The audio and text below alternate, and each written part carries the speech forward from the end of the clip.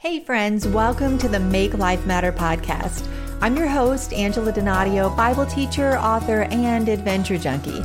Join me each week for compelling conversations with leading voices that encourage us to ground our worth in the Word instead of the narrative of the world. Together, we'll discover miracles in life's messy moments and make our lives matter no matter what. Here's this week's episode.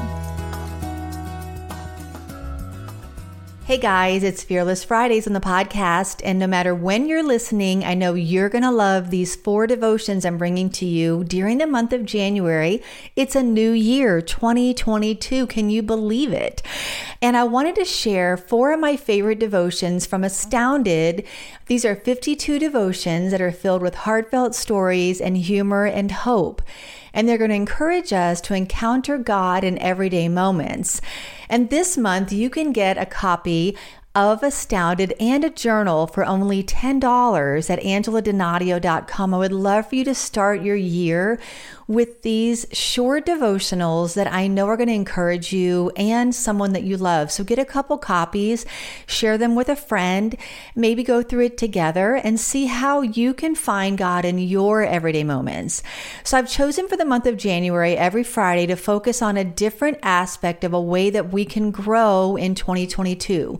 We can grow in grace, we can grow in prayer, we can grow in hope, and we can grow in rhythm.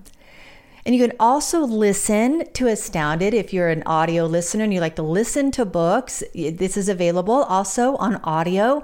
And so you're going to get to listen to excerpts from the actual audio recording. I did the narration, and I hope it blesses you and encourages you for the new year. I wonder what helps you to live astounded. I'd love to know that. So send me a comment, a message. You can follow me on social media. I'd love to hear from you there. Or the best way to get a hold of me is to join my online community at angeladonadio.com, and I'll connect with you. You'll be the first to know about things. You'll get emails that come right from me, and I read my email responses, so I would love to hear from you. So there's a few ways to find me on Facebook, on Instagram, on my website, and while you're there, make sure you sign up for my email community so that we can stay connected. So this week's devotion tackles this critical question: is prayer a waste of time? When I saw that on a sign at a church in my town, I nearly stopped in my tracks, and I had to be pretty honest about my own reaction to it. So here's this week's devotion on prayer for the new year. The truth in red letters. But Jesus often withdrew to lonely places and prayed. Luke 5, verse 16. Why would a church put that on their digital sign, on a main road no less, I thought to myself, slightly offended. In glaring red, all capital letters, flashed the jarring question, is prayer a waste of time? Of course it's not. Why even ask that question, I exclaimed aloud in my car. My neck craned backwards to read it again as if in slow motion. My thoughts became deliberate, and the moment grew heavy. I contemplated, is prayer a waste of time? I wanted to instantly dismiss the question as a blatant attempt to garner curiosity. I wanted to bellow a resounding no to the query. I wanted to retort with a mountain of evidence piled high from the stacks of recent prayers. But honesty began to bleed onto the page of my well wishes. If truth be told, my prayer life was a little lackluster. Okay, maybe a lot lackluster. I could rattle off excuses, yet there, in flashing neon lights, was the truth. I want to make my case for the importance of prayer, yet often my actions betray me. If I really believe in the power of prayer, why don't I live what I believe? Could I, harbor the dangerous notion that prayer is a waste of time? I know beyond a shadow of a doubt that prayer changes things, and prayer changes people. Prayer is our lifeline, our means of communicating with God. Prayer repositions our heart and refocuses our attitudes.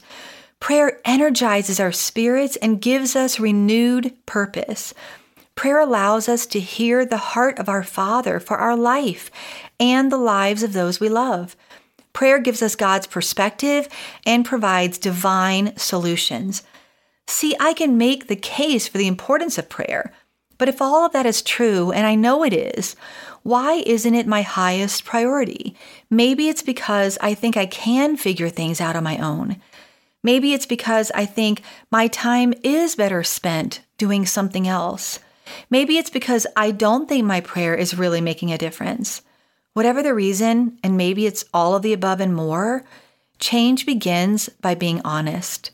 It's painful to acknowledge that I needed those audacious red letters. I needed a wake-up call. I needed the reminder that I can't figure things out on my own. My time is best spent in prayer, and my prayers really do make a difference. I mulled that sign over 100 times. I asked God to forgive me for the times doubt or self-reliance crowd out my reliance on Him. After all, prayer is admitting I am wholeheartedly dependent on God. Prayer should be our first defense, not our last resort. If Jesus valued prayer, how much more should we? Luke chapter 5:16 shares, "But Jesus often withdrew to lonely places and prayed." He prayed for his disciples that their faith would not fail. He prayed in the garden that his will would line up with the will of the Father. He prayed on the cross, asking his Father to forgive those who were crucifying him. And now he prays for us. The enemy wants us to feel condemned when we're faced with the reality of a dull prayer life. Stay encouraged through the promise of Romans 8, verse 34. Who then is the one who condemns? No one.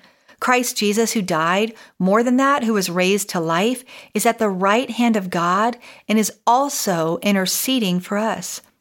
Jesus knew I would see the truth in red letters that fateful day, and he prayed I would feel determined rather than discouraged. The starting point to anything meaningful is prayer. Perhaps difficulty has dampened your prayer life, or pride has kept you from admitting your dependency on God. Take heart. Jesus is praying for you.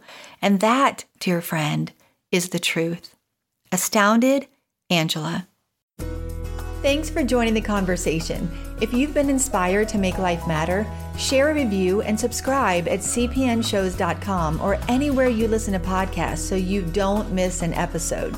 Connect with me at angeladonadio.com, Facebook at Angela Donadio VOV, and Instagram at Angela Donadio. Until next week, let's make life matter.